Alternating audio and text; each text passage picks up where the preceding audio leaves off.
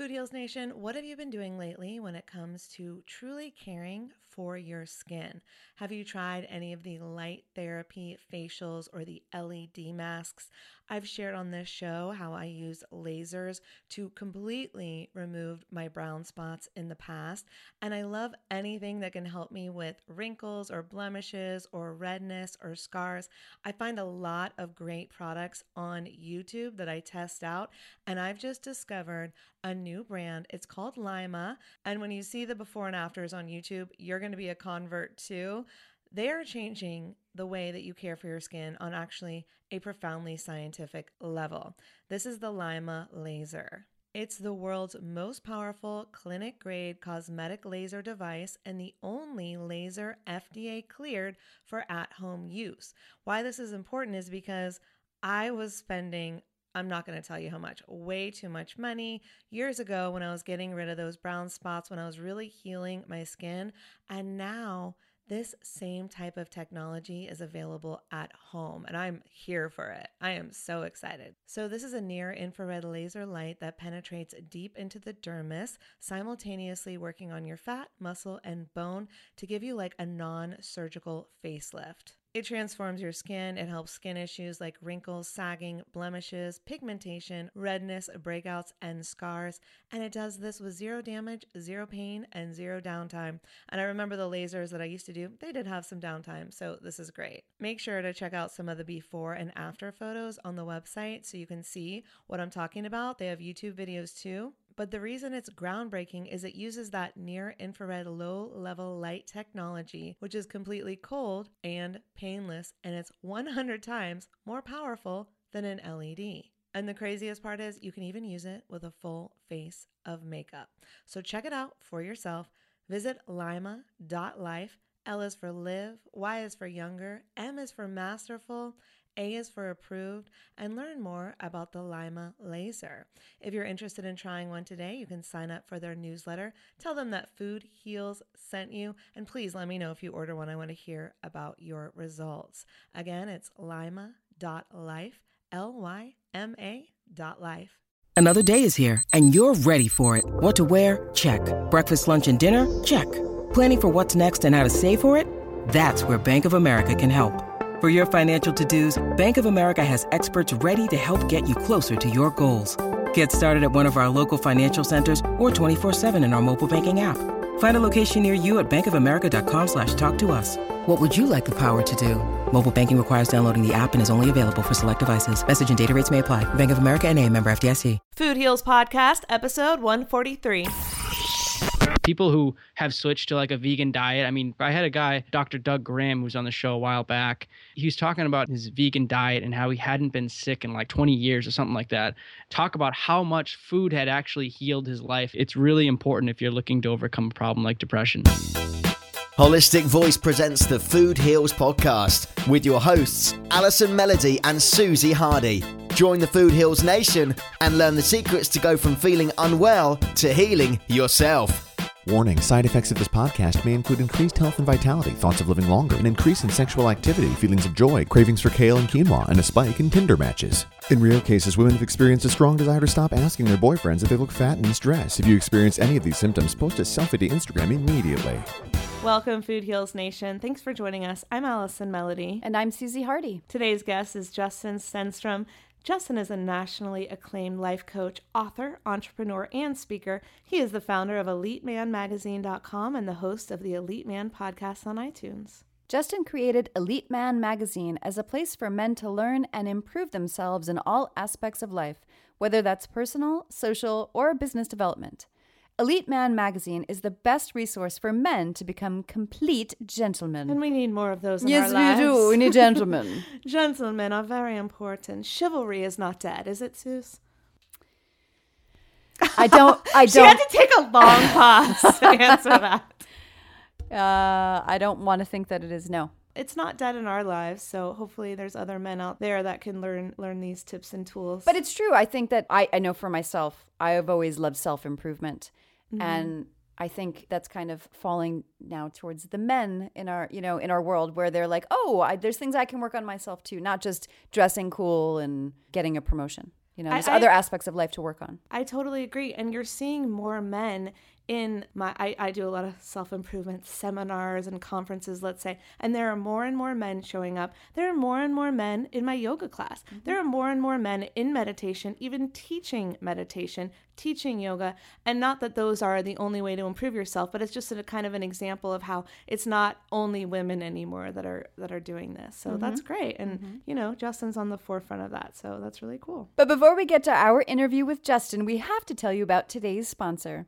Today's sponsor is none other than our very favorite, the Global Healing Center, the one-stop shop for all of your natural needs. You know who they are. We talk about them all the time. They've got tons For good reason. For good reason. I shop there. My husband shops there. My whole family shops there. Everyone who has gotten a swag bag from us is like, thank you. I am so grateful for these products. They have tons of health boosting products like their vegan safe B12, which tastes delicious.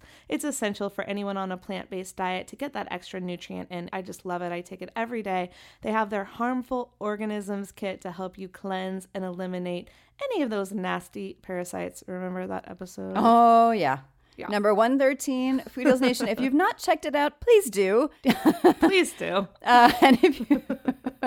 We're not going to say what was in that episode because it is quite disturbing. Well, people love it too. People love kind of, because it happens. People want to know that they have parasites and how to get them out. And so the Global Healing Center can help with that. And episode 113 with Megan Brophy can help with that.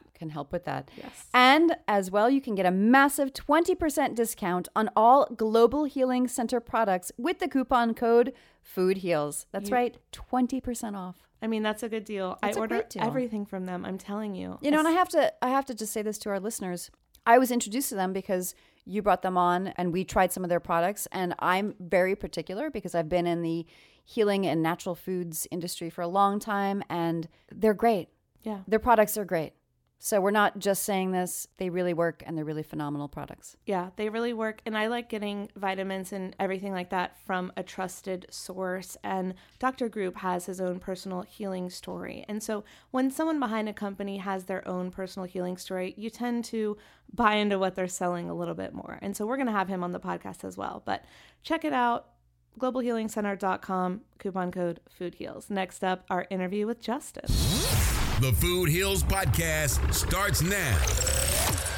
Today we're here with an awesome guest, Justin Stenstrom. Once anxious, insecure, depressed, and unhappy, Justin has overcome many of life's obstacles and loves nothing more than helping others do the same. Welcome, Justin. Hey, thanks so much, Allison and Susie. Glad to be here. Thanks for being here. So you're a fellow podcaster. How did you get started in the podcasting world? I got started about 2.5 years ago. Just kind of did it to try something new. I was blogging at the time, getting a little bored with it. And I was listening to some of the big shows and I decided, why not try it, give it a shot, see how it goes. And quickly fell in love with it, just getting on the microphone, connecting with other people, getting to interview some of the top people around the world and build relationships with them was really cool. And I kind of immediately realized that it was something I enjoyed doing. Yeah, it's really interesting because I discovered that first when I was behind the camera and I was in production. I still am, but I would be interviewing people and I'd be like, oh, this is how I'm making all these great connections. And then podcasting took it to the next level because unlike the filmmaking where you have to be there in person, you can reach out on podcasting and interview people and talk to people and meet people anywhere across the world, which is incredible. Yeah, it's so cool. Next week, actually, I have an interview with Kevin Harrington from Shark Tank. Cool. Really cool. I love that show. Yeah, it's a good show. Yeah, love that guy. I mean, I've been following that guy for years, and he's almost like a billionaire or something. He's like one of the richer sharks. That's Mr. Wonderful, isn't it? No, that's Mr. Wonderful is a bald guy. This is actually the guy that was in like season 1 and I think 2. He's no longer doing it because he's moved on to other stuff. But he was actually one of the richer sharks on there. But I mean, try to think of getting this guy on like a half hour, an hour call, how much that would cost somebody to actually do. But because like we got a podcast, it's like so easy to connect with somebody like that these days. Yes, absolutely. I love that. All right. So what is Elite Man Magazine? Elite Man Magazine is the website I have. It's basically just a collection of advice for men. So we cover business advice, we cover health, fitness, dating advice, confidence. So all sorts of topics that men need to know about these days. We try to give them the best advice on it. And what drew you to creating this? Was it your own research that you were working on yourself for, or what was the impetus to start it? Yeah, the impetus started for me about 8-9 years ago. I went through a big transformational period. I overcame depression, anxiety, panic attacks, having no confidence, no dating life, and slowly transitioned. It took me about 2-3 years to really get over that. But after I got over it, I transitioned into helping other guys who were kind of going through the same struggles. And then slowly after that, created my first blog, and then kind of, it snowballed into the Elite Man magazine eventually, and then the podcast. So how did you overcome depression? That's what everyone wants to know.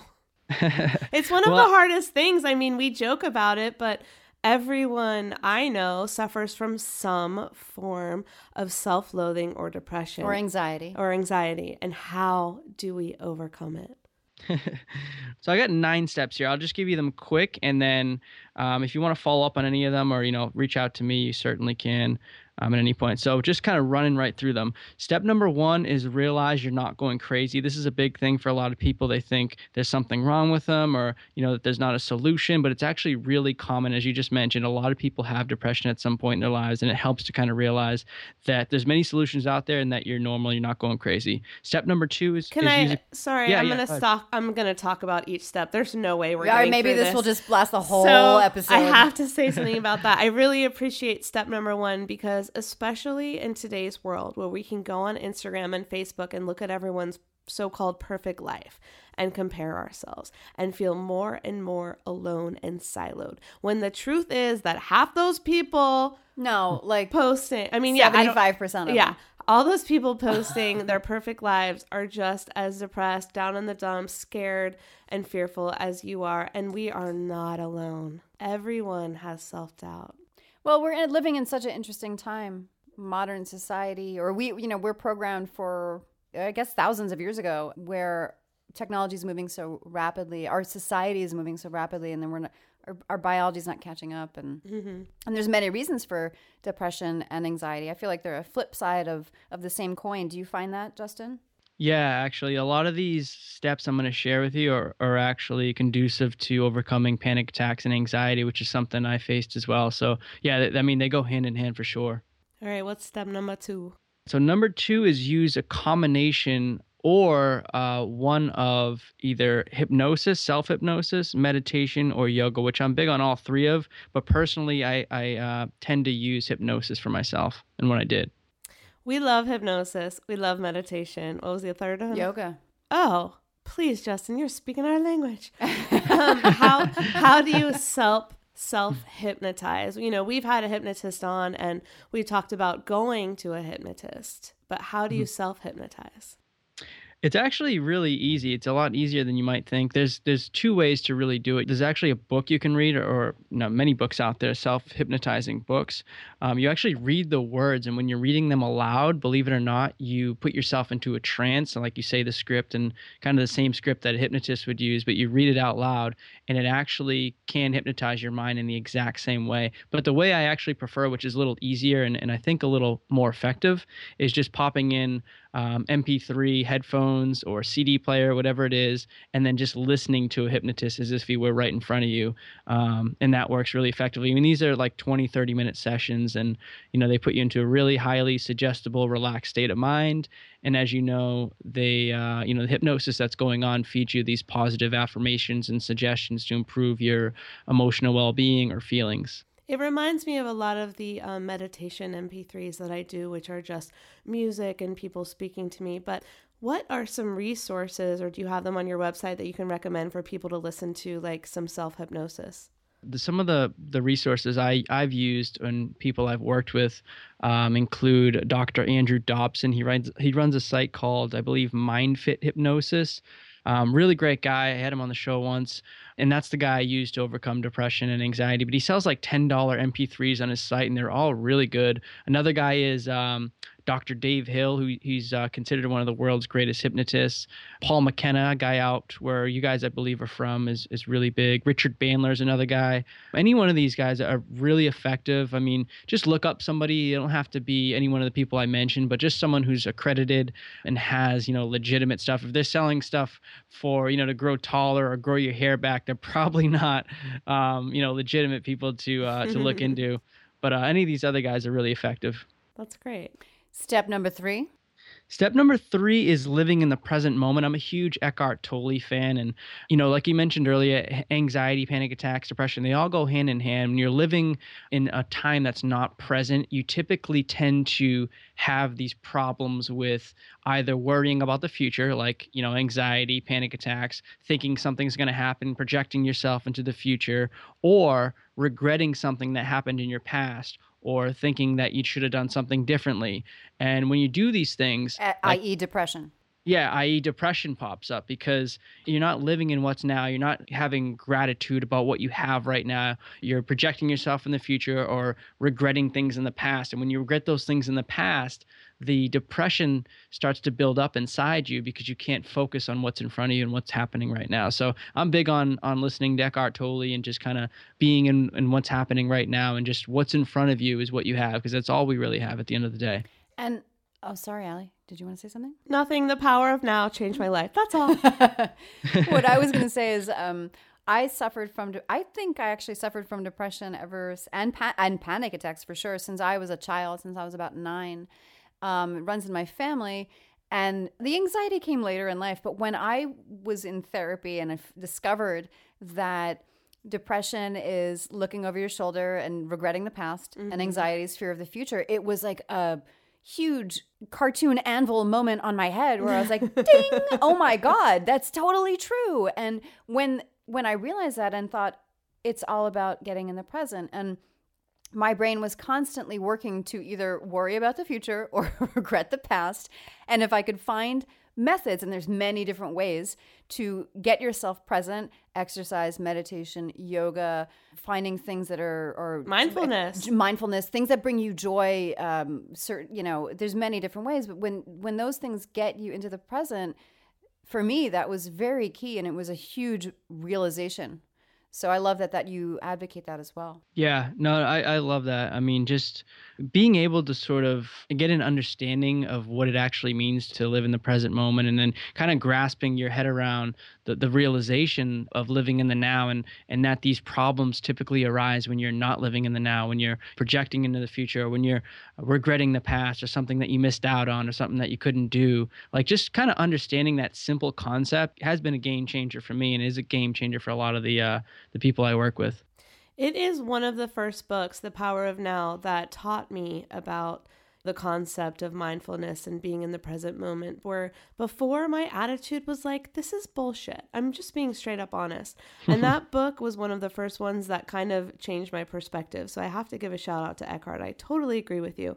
And the whole idea of the false self, of the ego, which is constantly trying to control. And I understand that it's protection. Mm-hmm. But when we remove ourselves from that, we can be fully present and aware and mindful of what is happening, whether it is our mind is controlling right now, and we can be aware of that. That's the step that you can take to find inner peace and change your life. It's these simple little things that will make the grand change that we're all looking for when we are anxious and depressed. And I'm speaking to myself as well. It's almost like removing the veil, or, it's like babies and animals are the already Wizard there. Of Oz. Lift the veil. Yeah, they're already the man there. behind the curtain. And that's why they're so, I think for myself, that's at least why I love being around children or petting a dog, is because they don't have that. Yeah. They're in the moment.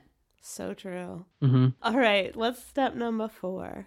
So step number 4 is, this is kind of right up your alley, is just exercising, getting out and moving around. I think as human beings, entrepreneurs, people who kind of, especially in this new microwave society where we're always on the go, but we typically don't put away time to exercise, it can catch up to us. We work a lot of hours, we work more, we sleep less, but we don't put away time to actually exercise. And as you mentioned a couple minutes ago as well, we got these genes in us biologically from hundreds of thousands of years ago. And hundreds of thousands of years ago, our ancestors were constantly moving around, doing physical activity. Maybe they didn't lift dumbbells or running for their lives. Yeah, but they were running for their lives. They were fighting off animals. They were fighting each other for survival. So all these things are ingrained in us, and we have to exercise to have well-being. There's a bunch of studies out there that show that working out consistently is equal to or better than antidepressants. I mean, that just right there should give you enough reason for anyone listening to the show who's a little down or maybe depressed. That alone should give you enough reason to exercise consistently. So I recommend exercising 4 to 5 times a week. Cardio, actually, Dr. Amen always talks about this. He talks about getting regular cardio exercise, like if you can every day, like 30 minutes, which is, really not that much, but the effects on the brain is just incredible. He does these MRI scans, functional MRI scans, and the blood flow to the brain and the neurotransmitters that are activated and, the serotonin levels that go up and all these other feel-good hormones in the body they just all get better when you exercise. And, the science is proving this more and more, just how effective it can be. So I saw a really accredited, respected, expensive shrink in New York City who was helping me with my depression and was floored when he was the one who actually, I was expecting him to say, well, you're going to need to get back on. I wasn't on antidepressants. I had been on them. And I thought, he's going to tell me to go back on drugs. And he said, well, the science now says that if you get at least 30 minutes of exercise where it's raising your heart rate and you're getting a good sweat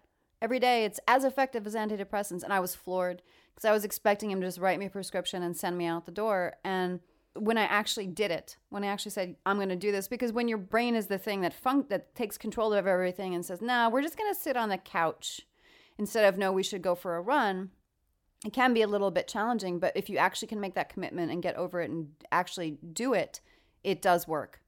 I speak from my own personal experience. It was amazing that I heard this doctor say this to me. Yeah.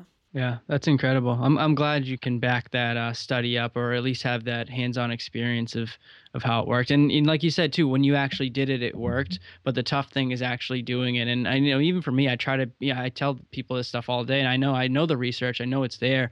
But even some days, it's like I skip out on the gym, and then like the next day I feel like crap. It's really the kind of act of doing and making sure you kind of fit this into your schedule.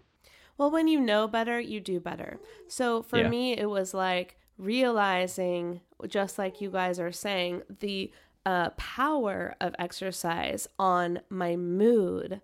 Everyone wants six-pack abs and look good, right? Not only on my body, but on my mood and how I was feeling and on my energy levels. Or even just how you feel about yourself, right? So Yeah. depression to me is like anger turned inward. That was another one that I learned is like, oh, really? I'm angry at myself. It's like you turn it inward on yourself.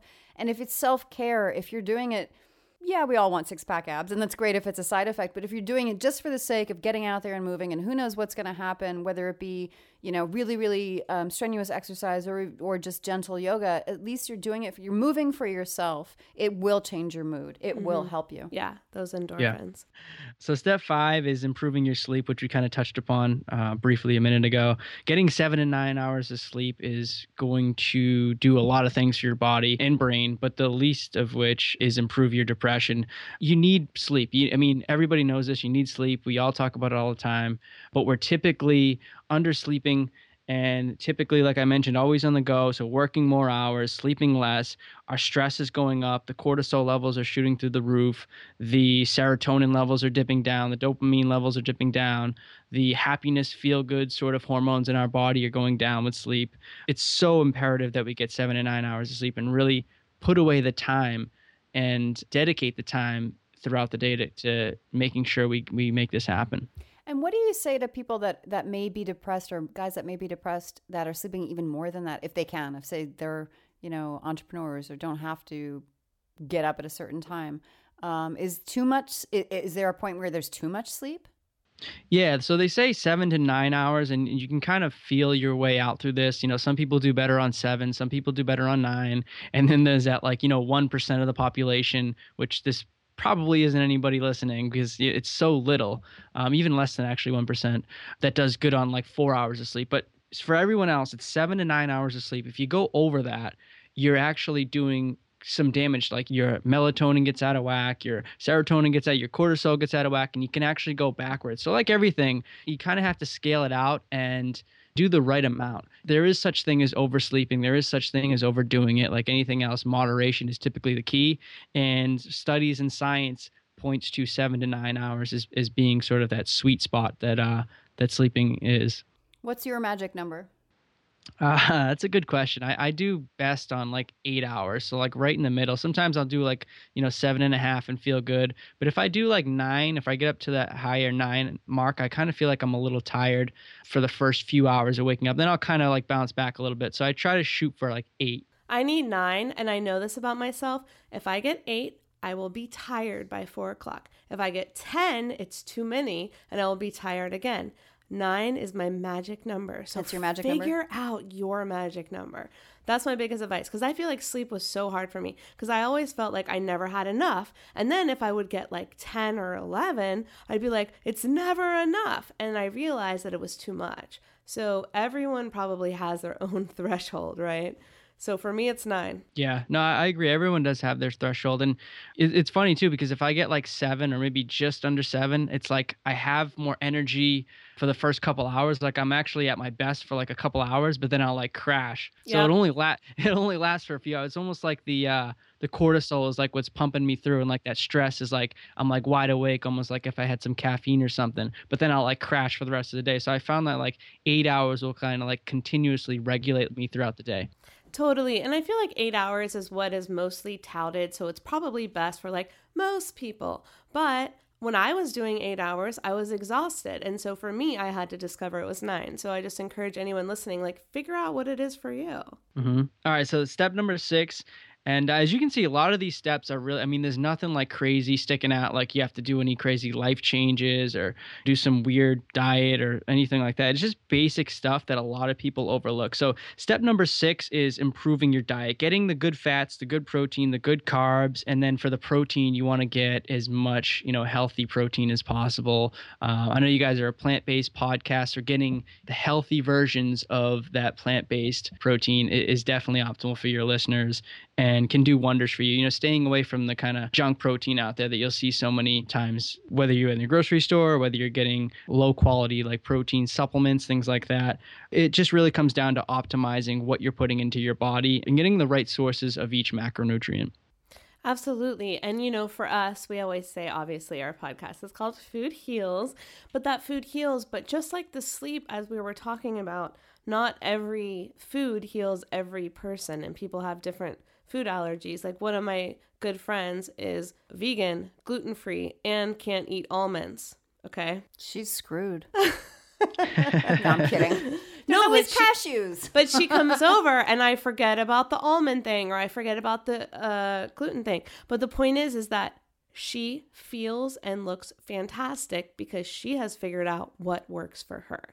Now, I don't have a problem with almonds or cashews or any type of nuts, but some people do. Some people have celiac. So it's really about figuring out what your body is going to absorb the most of and what it's not going to take. Some people have no problem with gluten. Some people, gluten is their worst nightmare, right? Yeah. And so we all have to figure out like, what is it? And then there's certain things like, I used to think that broccoli and cauliflower was for everyone. Did you know that those two vegetables cause a lot of people a ton of gas? Because their body isn't processing it? Yes. Well, I didn't know that, but now I know that. And the point is that you have to find out what fruits and vegetables work for you, what proteins work for you. You know what I just learned this week, though? You could take digestive enzymes if that is an issue for you. Oh, and I you take digestive enzymes every day. Did you guys know this? I just learned this from a friend of mine who is an acupuncturist, that you can take activated charcoal supplements to reduce gas if you get gassy from vegetables or whatever. That is good to know. I didn't know that. Cool. I learned that just this weekend. I do take activated charcoal. I do take digestive enzymes with every cooked meal because I don't believe that our bodies completely are able to break down cooked food just because of the processing of all the food and evolution. But when I take the digestive enzymes, my body feels better. the diet, obviously you guys are all about food here. You guys are all about eating healthy. So I don't think your audience has to worry too much about this, but maybe there's some listeners out there who don't have an optimized diet, or maybe they're eating junk, or maybe they're going to McDonald's or Burger King a couple times a week. Like, obviously cutting that food out, cutting that crap out of your system is going to do wonders for you. People who have switched to like a vegan diet, I mean, people talk, I had a guy, Dr. Doug Graham, who was on the show a while back, and he was talking about his vegan diet and how he hadn't been sick in like 15 years or 20 years or something like that. You know, it was really incredible to listen to this guy and just talk about how much food had actually healed his life and all the illness, because he was getting sick all the time before that, but how much it healed his illnesses, his level of just getting sick all the time. So you guys know this better than anybody, how much food can impact your life. And it's really important if you're looking to overcome a problem like depression. Also, don't make out with strangers. I'm saying that half for comedic value and half for like, I'm just thinking about like, just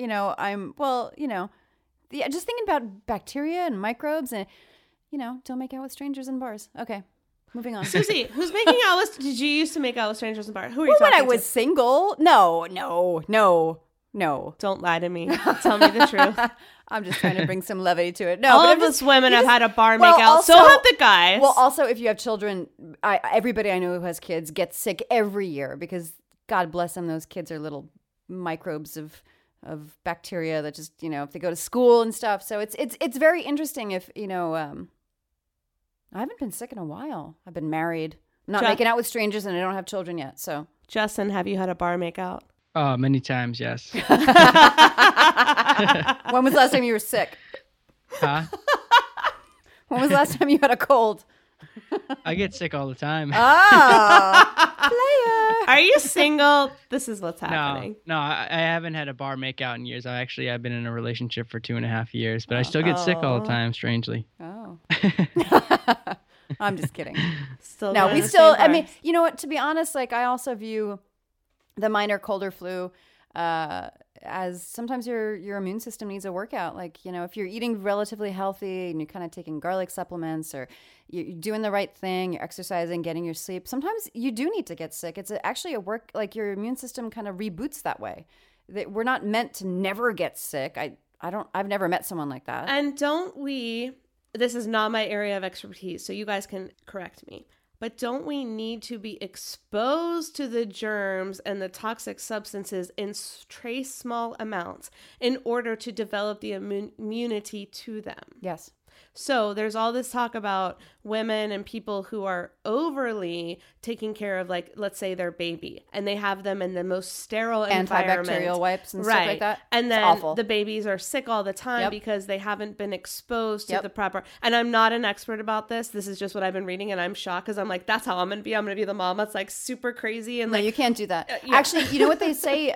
If you want your kids to not have allergies, they say get a dog. Yeah, I've never had an allergy my whole life, neither. And I grew up with dogs and cats. Play in dirt a little bit. Let your kids play in dirt because it exposes them on minute levels to let their immune system build those resistances. Whereas I actually had a best friend growing up where they were very antibacterial. They were always on pharmaceuticals. If you had a sniffle, take a cold medicine, and they were always sick. My family lived on vitamin C. We totally played in dirt. We were not that careful about it. We got sick every once in a while, but it wasn't that bad. That's a great point you make. How much vitamin C did you take throughout the day, do you think, as a kid? My family was a huge supporter of supplements, so I had a really, really unique story. I didn't know that this was so unique, but my grandfather, when my mom was a child in the 50s, my grandfather worked for Solgar Vitamins. He was a security guard in the building. In New York City. And when they had extra surplus, they would just give them away.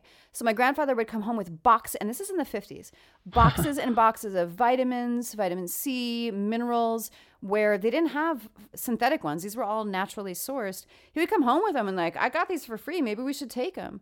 And my mom's family did. And she had an interesting story about how vitamin C cleared up her skin because she was a teenager. She was an immigrant, and she started drinking a lot of Coca-Cola because it was like the hip thing in the 50s, right? She started breaking out. My grandfather said, well, stop drinking that crap and take some of these and see what happens. And she did, and her skin cleared up. Wow. My grandfather was kind of crazy with the vitamin C, but he lived until he was 99, bless him. And Wow. he had the most beautiful skin ever. He had no wrinkles, and he was 99. I titrate. I try to find my appropriate level for when I'm not sick. So I take about 3,000 milligrams a day on a maintenance level of vitamin C. If I'm sick, I take more than that, and I reach a point. I try to find the point at which it's no longer suitable. But my body usually uses it up, so I could take double that when I'm sick, and I still don't get the worst thing that can happen to you if you take too much vitamin C is you get the runs. Mm-hmm. So I know if I get the runs, and I've hit my limit. But I don't find that when I get sick, I take more, and my body seems to use it up. Yeah. What was that? Sorry. What was the limit you said you go up to if you're sick? I can go up to 6 grams a day, 6,000 milligrams, maybe 7. Okay. I've taken up to 30,000. Wow.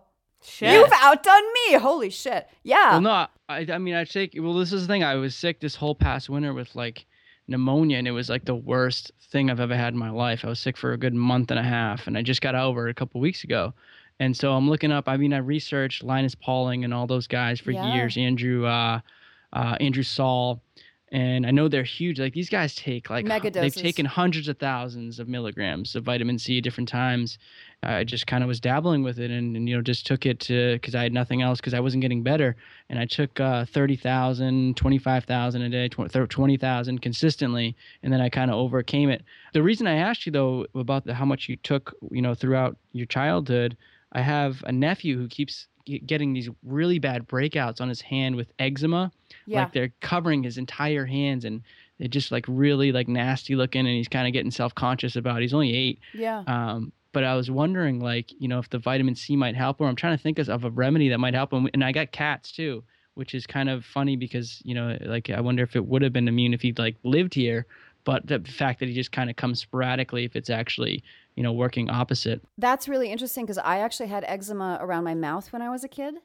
Mm-hmm. And it runs in my family. And I've done some research on it because I had it when I was a kid. Then I had it a little bit as a teenager. It kind of went away. My mom sent me to the dermatologist. Do you know what they gave me? I don't want to know. Antibiotics. Oh, God. Because they didn't know why it was there. They had no idea. And actually, the antibiotics did work. But in like now, if I have any, I've never had it on my hands. It was around my mouth, strangely enough. But I've researched other things that might help it, like calendula, like things that you can rub on your skin. I've also learned that sometimes it's an overload of your toxicity in your body that you just need to clean out a little bit. First of all, if something is coming out of your skin, then there's something toxic in your body that is trying to come out. So you're right. Second of all, no dairy will clear up 85% of cases of eczema. This is like, one of the secrets of that a lot of people are using to get rid of eczema is just giving up dairy completely, and it goes away. Yeah. I firmly believe vitamin C, though. My grandfather also, he used to have arthritis. He had when he was still alive. He's passed. But he had arthritis in his spine that was documented. And he started megadosing on vitamin C because he really believed it cured everything. He was a sweet little old immigrant man. He thought it healed everything.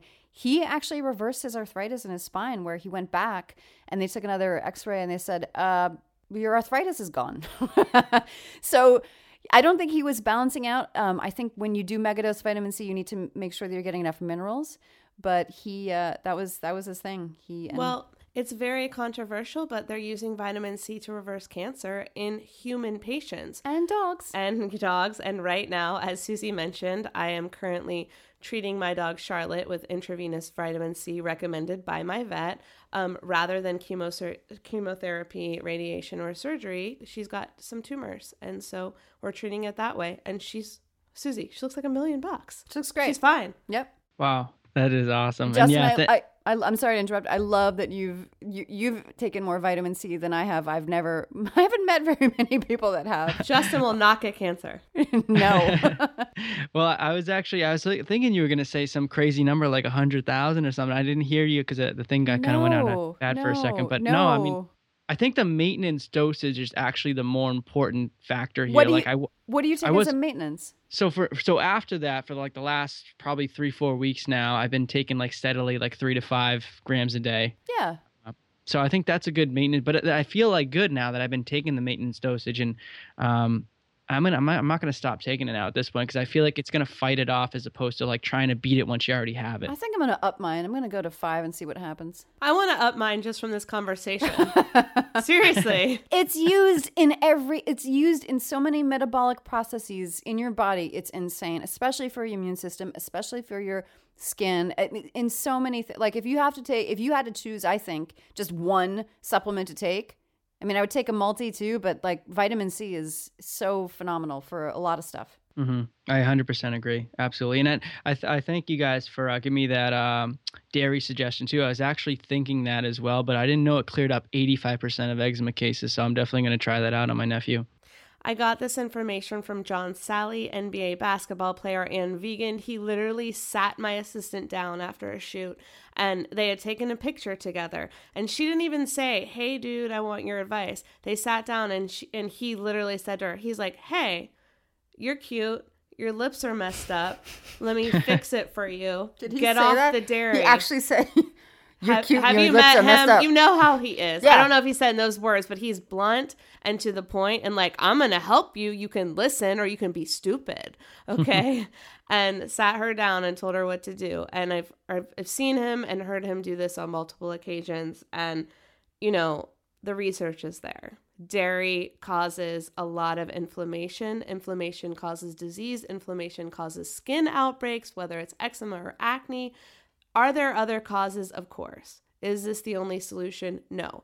Is it a great place to start? 100%. That's awesome. What would you though suggest if and that makes 100%, because he's big on drinking milk, and he's a big kid, like a huge kid, I think has a large part to do with it. But what would you recommend for maybe substituting the benefits he's getting from the milk and like, helping him grow, aside from, cutting it out completely and not getting that? Justin, don't hate me, but there are no benefits from dairy milk, okay? Dairy milk is pus from a cow. Dairy milk is to make a young calf grow to a large calf. Therefore, all it is doing is causing inflammation in the body and causing weight gain in the person that is consuming it. So what we want to do, if you want to build muscle, you want to avoid dairy.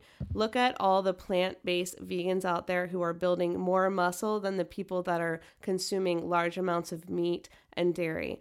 Read the book called Proteinaholic by Dr. Garth Davis. It's written by a male, by a doctor who used to be the pro-milk drinking athlete advocate, who's found out the truth and now prescribes to his patients and changes his patients' lives by getting them off the dairy. There is no benefit to cow dairy. And just drinking a lot more water. It's like I think Americans think they always need some sort of soft drink or juice, or just drink some water or mineral water or flavored mineral water. Well, you know what? I also think you need to look at where your ancestors came from. My ancestors were European. If you look to where they come from, you're going to find a better roadmap to your health. If you're a very mixed blend of different ethnicities, you got to find what works for you. That's a hell of a point too, yeah. Because most people don't think of what their ancestors are doing hundreds of thousands of years ago, and we all kind of developed from different parts of the world. So we're all gonna, obviously people from Africa have darker skin. They also have different bone densities, and people from Northern Europe had lighter skin and different kind of things that went along with them. And obviously these genes that we have are different from person to person and from our ancestor to different ancestor. Yeah, well, for myself, I would love to just be able to be vegetarian. And I remember I dated a guy who was East Indian, and he was vegetarian, and generations before him had been vegetarian. And I felt differently when I ate like he did, and his ancestors ate like that for a long time. So I think you need to take that in consideration and find what works for you. Absolutely. So I think that was step number 7. And yeah, we did get a little off track with the diet, but that's obviously one of the biggest ones there. So I'm kind of glad we did. Step number 7 is taking supplements when needed. A big supplement, like one of the best anti-depression supplements, is magnesium. Magnesium, as you probably know, I mean, you guys are huge on vitamin C, which I'm really kind of stoked about because not too many people know about it. But magnesium is another sort of super mineral that that works in so many, I think it's over 300 processes in the body, and plays a huge role in depression and regulating, again, those neurotransmitters, the feel-good hormones in your body, giving you more serotonin, dopamine, those things that are going to make you feel better. And actually, there's been studies as well to say that magnesium alone is more effective than a lot of the antidepressants out there. B-complex is another good sort of general vitamin to take. And all these ones, by the way, that I want to mention are very, very safe. Like there's practically no side effects to any of these things as opposed to taking prescription drugs. So B complex, you have your B12, your B6, your niacin, which is huge in and of itself. Niacin has been studied by guys like Abraham Hoffer for its benefits in the brain. And actually, there's a lot of research out there right now that's talking about it potentially being a treatment for Parkinson's and actually Alzheimer's disease, because that's how effective niacin is in the brain. So a B complex in general, like a B50, a B100, is going to be very effective for regulating your brain functions. Vitamin D, which in northeastern America, the part where I'm from, Boston, we have this thing called winter, which hits us every year. Winter? And, what is that? We're in California. You remember what that is. North Carolina. I don't understand. What's snow? Yeah. It's where the sun goes away for like 4 months and you don't see any day pretty much. And that honestly, I think it had a reason to do with why I got sick this past winter, because I didn't get enough sunlight like I usually do. And, vitamin D, again, it acts like a hormone in the body.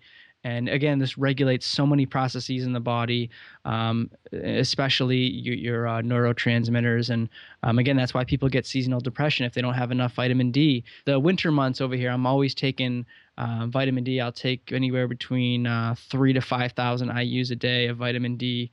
And again, this is very safe. It's nothing that you wouldn't get just standing out in the sunlight for 15 to 20 minutes in a regular summer or spring day. Then you get some other ones that are herbs that probably aren't as safe, like 100% safe as these vitamins and minerals I mentioned and fish oil.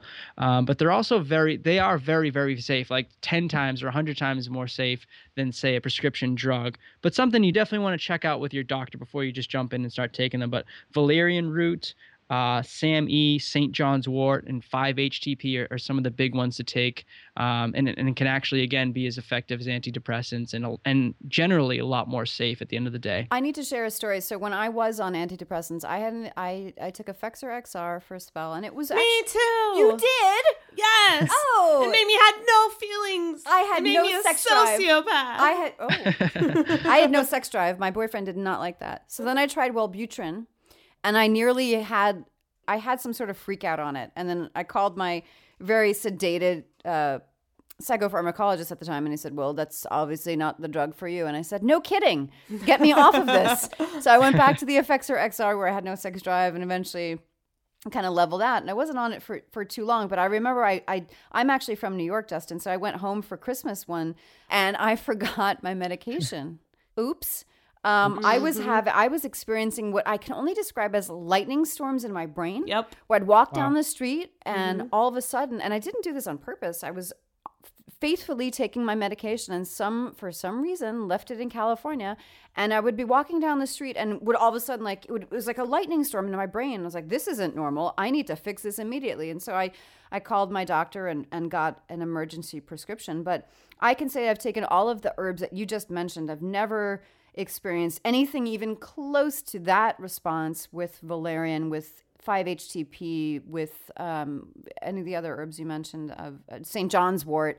So it's amazing the perspective that we have in this country where we're like, yes, this is fine. And I, for one day, didn't have my dose and experienced this really surreal kind of intrapersonal thunderstorm in my brain. Yeah. It was very strange.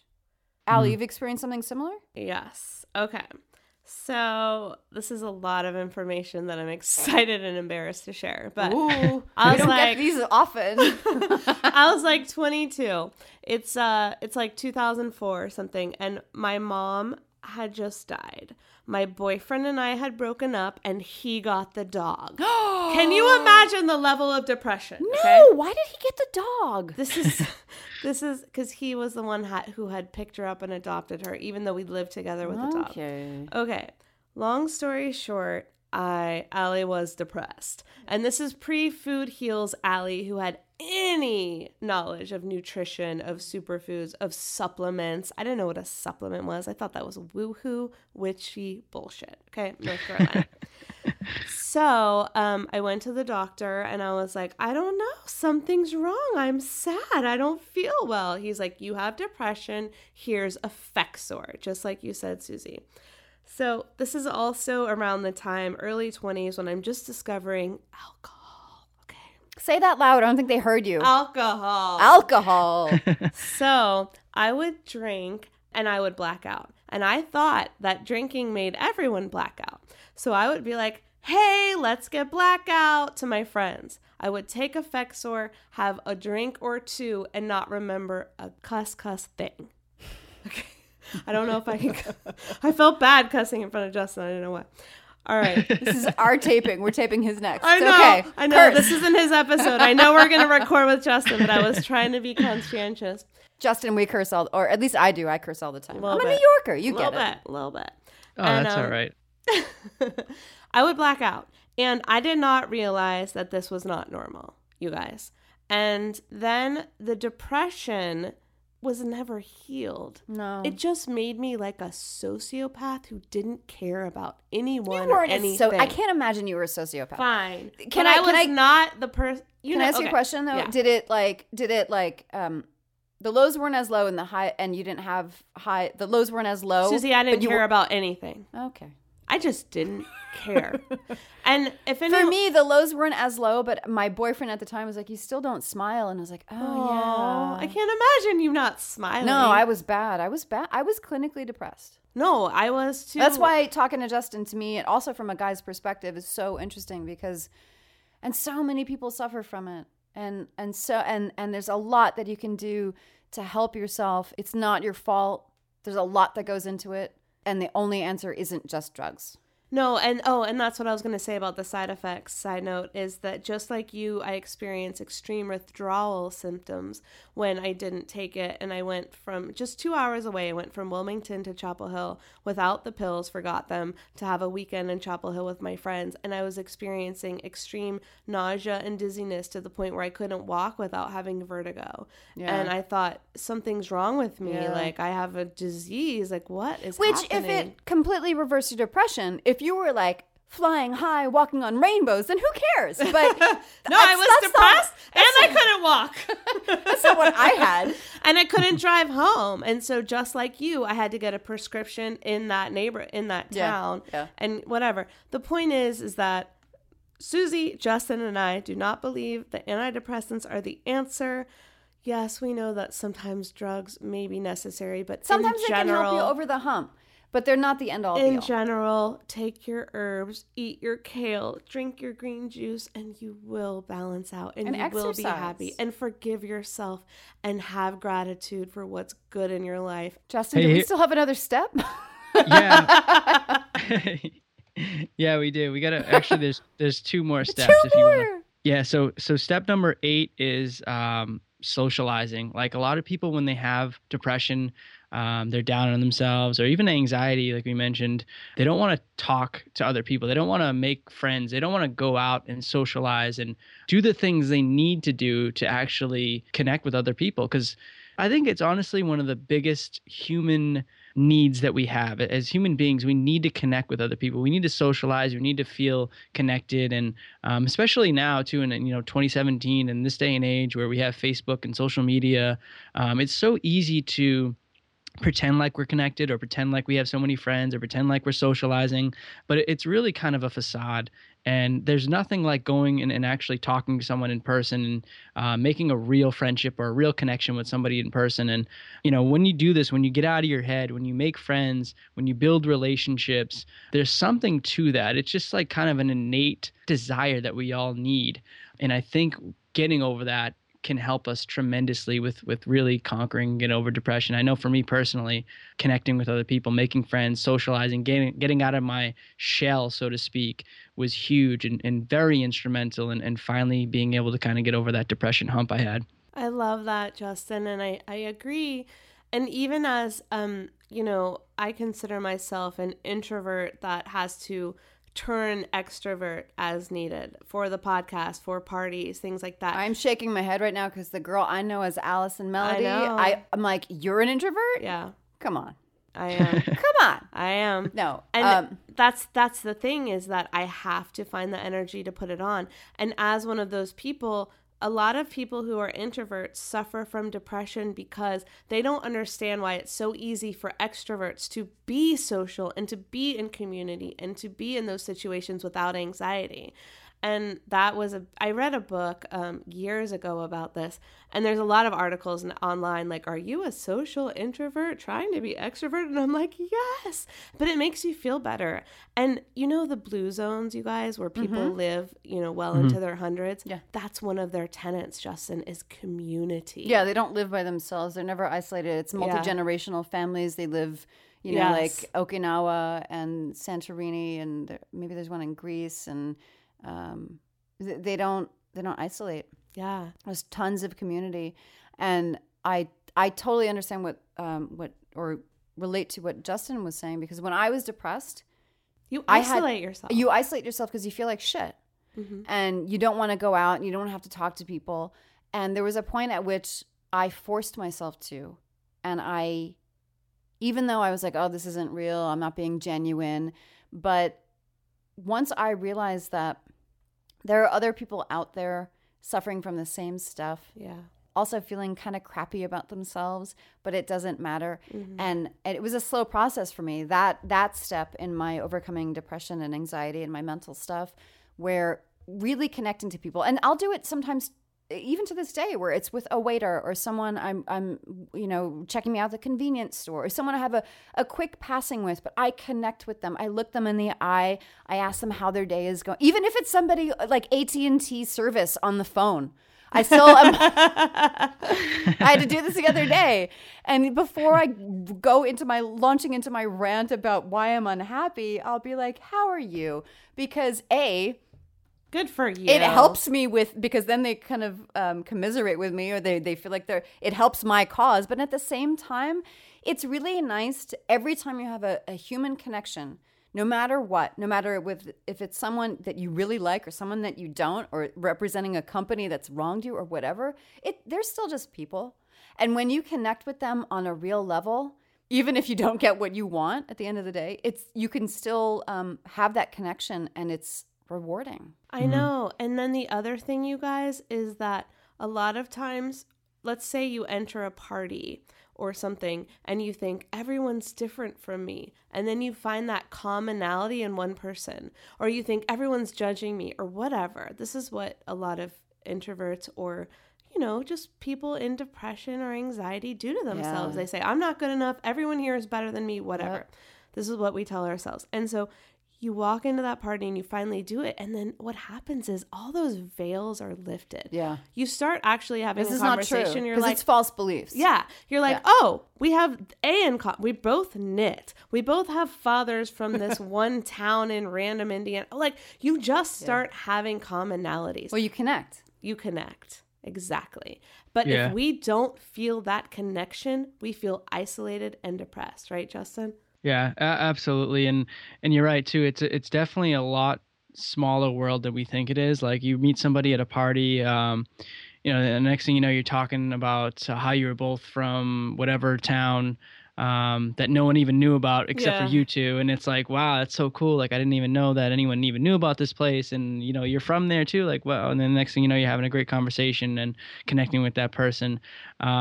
Just kind of, when you said the other story, it reminded me too of, don't you just hate when you're on the phone with someone, like your phone service, and you're pissed off and you're like all angry, you're about to yell at them, and they're like the nicest person in the world. They completely switch your mood around. I want to do Allison, let's take note. I want to do an episode just on that. Okay. Just on how you can connect with service people, because I used to be so angry. I used to be so irate. I used to be just kind of even from a depressed place of even having to make that goddamn call about why have I been charged $50 more than I should be, or what is this? Or when you come at, even if you're depressed, it's actually kind of a conduit. It's like when you look at every opportunity, whether you're going out to a restaurant, and this is going to be hard because like when I was depressed, I isolated. I stayed at home. I'm like, my couch and my bed are fine. And I don't need to go. I can order food in. I don't need to deal with anybody. But it's actually very helpful to connect with people, even if everybody, and I felt like this at one point in my life where everybody, my friends and family, I just didn't connect to them. It was easier to connect to strangers because you can do it on a very superficial level and it can be fast, like waiters or waitresses or bartenders or delivery people or AT&T service people, whatever. It was a very funny process for me, but I remember that very distinctly. It's like I found a connection. I could make someone laugh that I wasn't necessarily working to try to get them on my side. I was trying to connect with them, and then that got them on my side, and then they helped me and removed the extra $50 that I didn't need to pay. It was kind of liberating. They're just doing their job on the other side of the phone. They're They're not the reason that AT&T charged you too much. But finding that commonality in any circumstance got me through a false belief that kept me in my isolated depression. Whereas I'm separate. I'm not as good as, and it kind of like it taught me a skill where I could just connect with people. I love that. Mm-hmm. You want to know what one of the best things in the world is, like the greatest treasure in the world? Sex.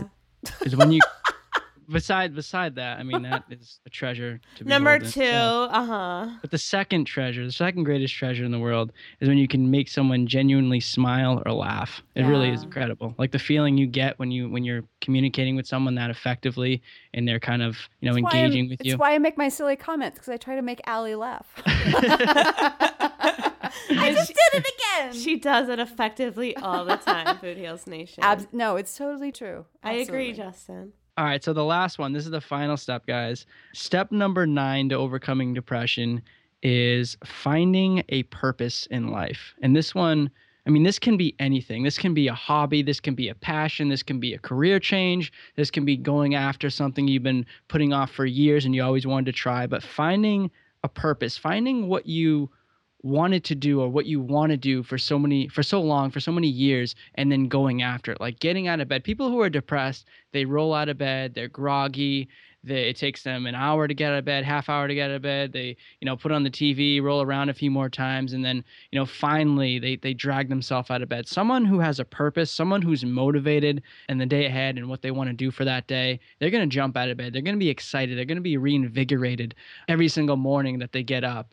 And finding a purpose is a game changer when it comes to depression. Finding something that you want to live for, that's something you value, that's something you have a huge goal about doing or overcoming. This is what pushes people. This is what makes people happy. And I think it's what life is all about. And someone who's depressed needs to find this because typically they don't have it in their life. And do you think that this can change? Like if you decide on one and then later you're like, I don't know about that anymore. Absolutely. This can change at any moment. It's just finding something right now. Or, for some people, it's having multiple things that they're passionate about. It's having multiple hobbies or multiple activities they like to do or groups they like to partake in. Signing up for a dance class or an acting class or yoga or a spin class, whatever it is, like something that excites you and that gets you passionate about life.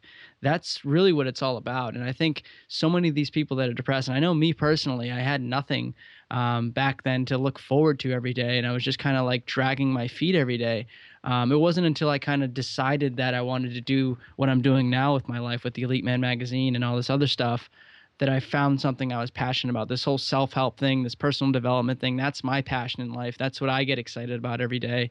And, it just happens to be that it's my occupation now. It's helping other guys, do this stuff and kind of improve their lives. But it's what I love to do, and it's what kind of, gets me to jump out of bed every day. And what made you make that leap from your own personal struggle to getting out of bed to actually wanting to help other people? Just making the leap, I think, came from other people asking me or realizing, kind of looking at me differently and realizing that I'd made so many changes personally and kind of, the complete 180 that my life had become over the last, couple of years at that point. And, and one of the big things too, I started off as a dating advice guy. One of the big things too was, I'd go out with a buddy of mine and, we'd go out to, an event, or we'd go out to I think we were actually, 20 at the time. So we were going to the bar underage for like a year or so, but we'd go out to the bar and I'd be talking to a bunch of girls and just, hanging out with girls and enjoying myself and having great conversations. And like I said, making them laugh, and seeing that and seeing the kind of the change, the dramatic change and shift I'd made in my life was real eye-opening to a lot of the people who knew me for a number of years and knew me as being a shy, quiet, introverted, and then depressed kid. So, when they started asking me for advice and asking me what I did, it was like, wow, these guys have a lot of these problems too. I didn't even realize they were kind of as bad as me. I want to help them out. And I started helping them out. And it was like, just as rewarding as kind of beating these problems again. It was almost like I got to kind of face these things again and kind of overcome them again. And that feeling was just incredible. So what's your best pickup line? Oh my God. I was like, oh, Justin, I can't wait to talk to you more about this. And she goes through the pickup line. What is it? Susie, you can't always be the comic relief. No, I can't. I'm going to step back. What is okay, Justin, answer the question. What would always work, or what is a technique that would always work?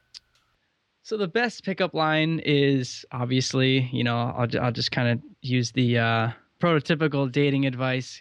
It's honestly, though, to not use a pickup line. It's to, if you see somebody at the bar, you see somebody out, it's actually to get their attention first. So like make eye contact with them, give them a smile. If they smile back, then that's your, cue to go in and, introduce yourself. And it's literally just, saying, hey, what's up?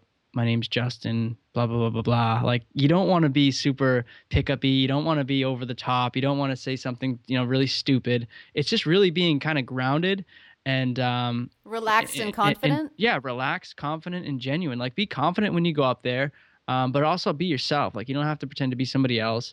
And a good thing too, like I said, is just making some kind of eye contact first, or maybe getting close to that person where that they're, in vicinity of you and they can kind of, look over and see you before you approach. Because I think approaching from behind or approaching when someone's not ready, tends to kind of not really go well in guys' favor.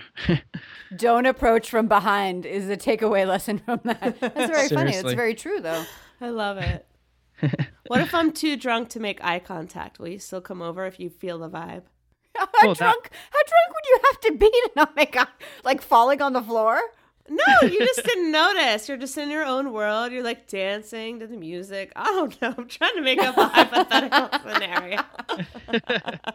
I'm assuming we're in a bar or a club. We don't have to be. We could be in a library. You don't need eye contact. It's just kind of an easier way to do it. But I mean, if there's a girl drinking, she's probably going to be a lot, very receptive. It's either going to go one of two ways. She's either going to tell you to get the hell out of there and she doesn't want anything to do with you, or she's going to be really open and, kind of be willing to meet you. So it'll be easier or, I guess, a lot harder either way. But that is true. That is what we do. We're either like goodbye or hello. I will say this, when I've been approached sometimes by guys that I wouldn't necessarily have been like across the room, been like, that guy, I want to talk to him. But like when I've been approached where the guy just was kind of like relaxed and confident, didn't care, was just kind of saying, hey, kind of made me put my guard down versus the kind of crazy pickup line or the stupid shit that they might, antics. I don't know. All women have experienced some kind of weird stuff, but it's like when it's normal and casual, it's much more fun. You don't care as much. There's not as much riding on it. No, and the funny thing is that we're both married, and Susie, I don't want to speak for you, but I think this happens to you too, where you will be hit on as a married woman in a public place. It happens, right? Either they see the ring and they don't care, or they don't see the ring. And so the only It's been like kryptonite. I have not been hit on since I've been married. Susie. Swear to God, I have not... I think once when I didn't wear it. Even when we went to that party and you were like in that hot dress. When Mike was there? The Golden Globes. Yeah, but I'm hit on in front of Dan all the time. I was not. No. It's kryptonite. Why am I putting out the single energy and you're not? Wow. Okay. Go on. You had a story and a point. It is very, very obvious when you're being hit on and it's a complete turnoff. But if someone just starts a conversation with me about something that they somehow know that I care about, whether it's because we have mutual friends and they know, or they see you drink, picked up something about me in a public place, then I actually have a conversation because I think, oh, we're just talking. And I don't even realize that I'm being hit on. Yeah. But I respect that. That's what I respect. Yeah. In terms of, and if I was single, I'd be like, all right, cool. Well, I respect it when it's sort of not a soft approach as opposed to the coming on really strong, and you know what I mean, like where I experienced that more in my early 20s. As I got older, and the kind of guys that would hit on me got older, it's like they kind of learned to smooth out a little bit, not come in so strong, not come in so Top Gun. So, you know, just kind of like, you know, make conversation and see how it went, not be so all or nothing. All right, Justin, tell us more about you, where everyone can find you online, stalk you on Twitter, follow you on Facebook, and listen to your podcast. So yeah, if you guys are, want to check out more about some of the work I do, it's elitemanmagazine.com. You can find me on Facebook or Twitter at Justin Stenstrom. And the podcast is Elite Man Podcast. You can just search that in iTunes and hopefully subscribe to the show if you like it. Yeah, definitely. And we have some mutual friends I see, and we've had some of the same people on our podcast. So who is and I know you do a lot more business than we do. We do a little bit of business. We love talking about entrepreneurship, but in general, can you tell our listeners who are food heals, they're health entrepreneurs in a lot of cases, what is one or two of your favorite interviews that have to do with health or entrepreneurship? Robert Greene sticks out for me. The guy who wrote the 48 Laws of Power is a really, really genuine guy, and just, he's like a megastar in like the self-help world, but he was just a really great, genuine guy. And we talked for like an hour about all sorts of self-help stuff and mastery. And then another one that kind of sticks out is one I did sort of recently with Bas Rutten. He was a former UFC heavyweight champion, and another just really, he's probably the most entertaining guy I've ever interviewed. Just everything he says is just like, so exciting and entertaining. He has so much energy, and the stories he was telling from like behind the scenes UFC stuff and, what he's doing now and stuff. He was really, really cool dude. And those are a couple of guys that stick out. All right. Thanks so much. And can you leave us with a tweetable? So self-hypnosis can help you overcome anxiety, depression, and your biggest fears. I love it. Go to Elite Man Magazine to find out how. If you like that, tweet it to Justin at Elite Man Mag. Tweet it to us at Food Heals Nation.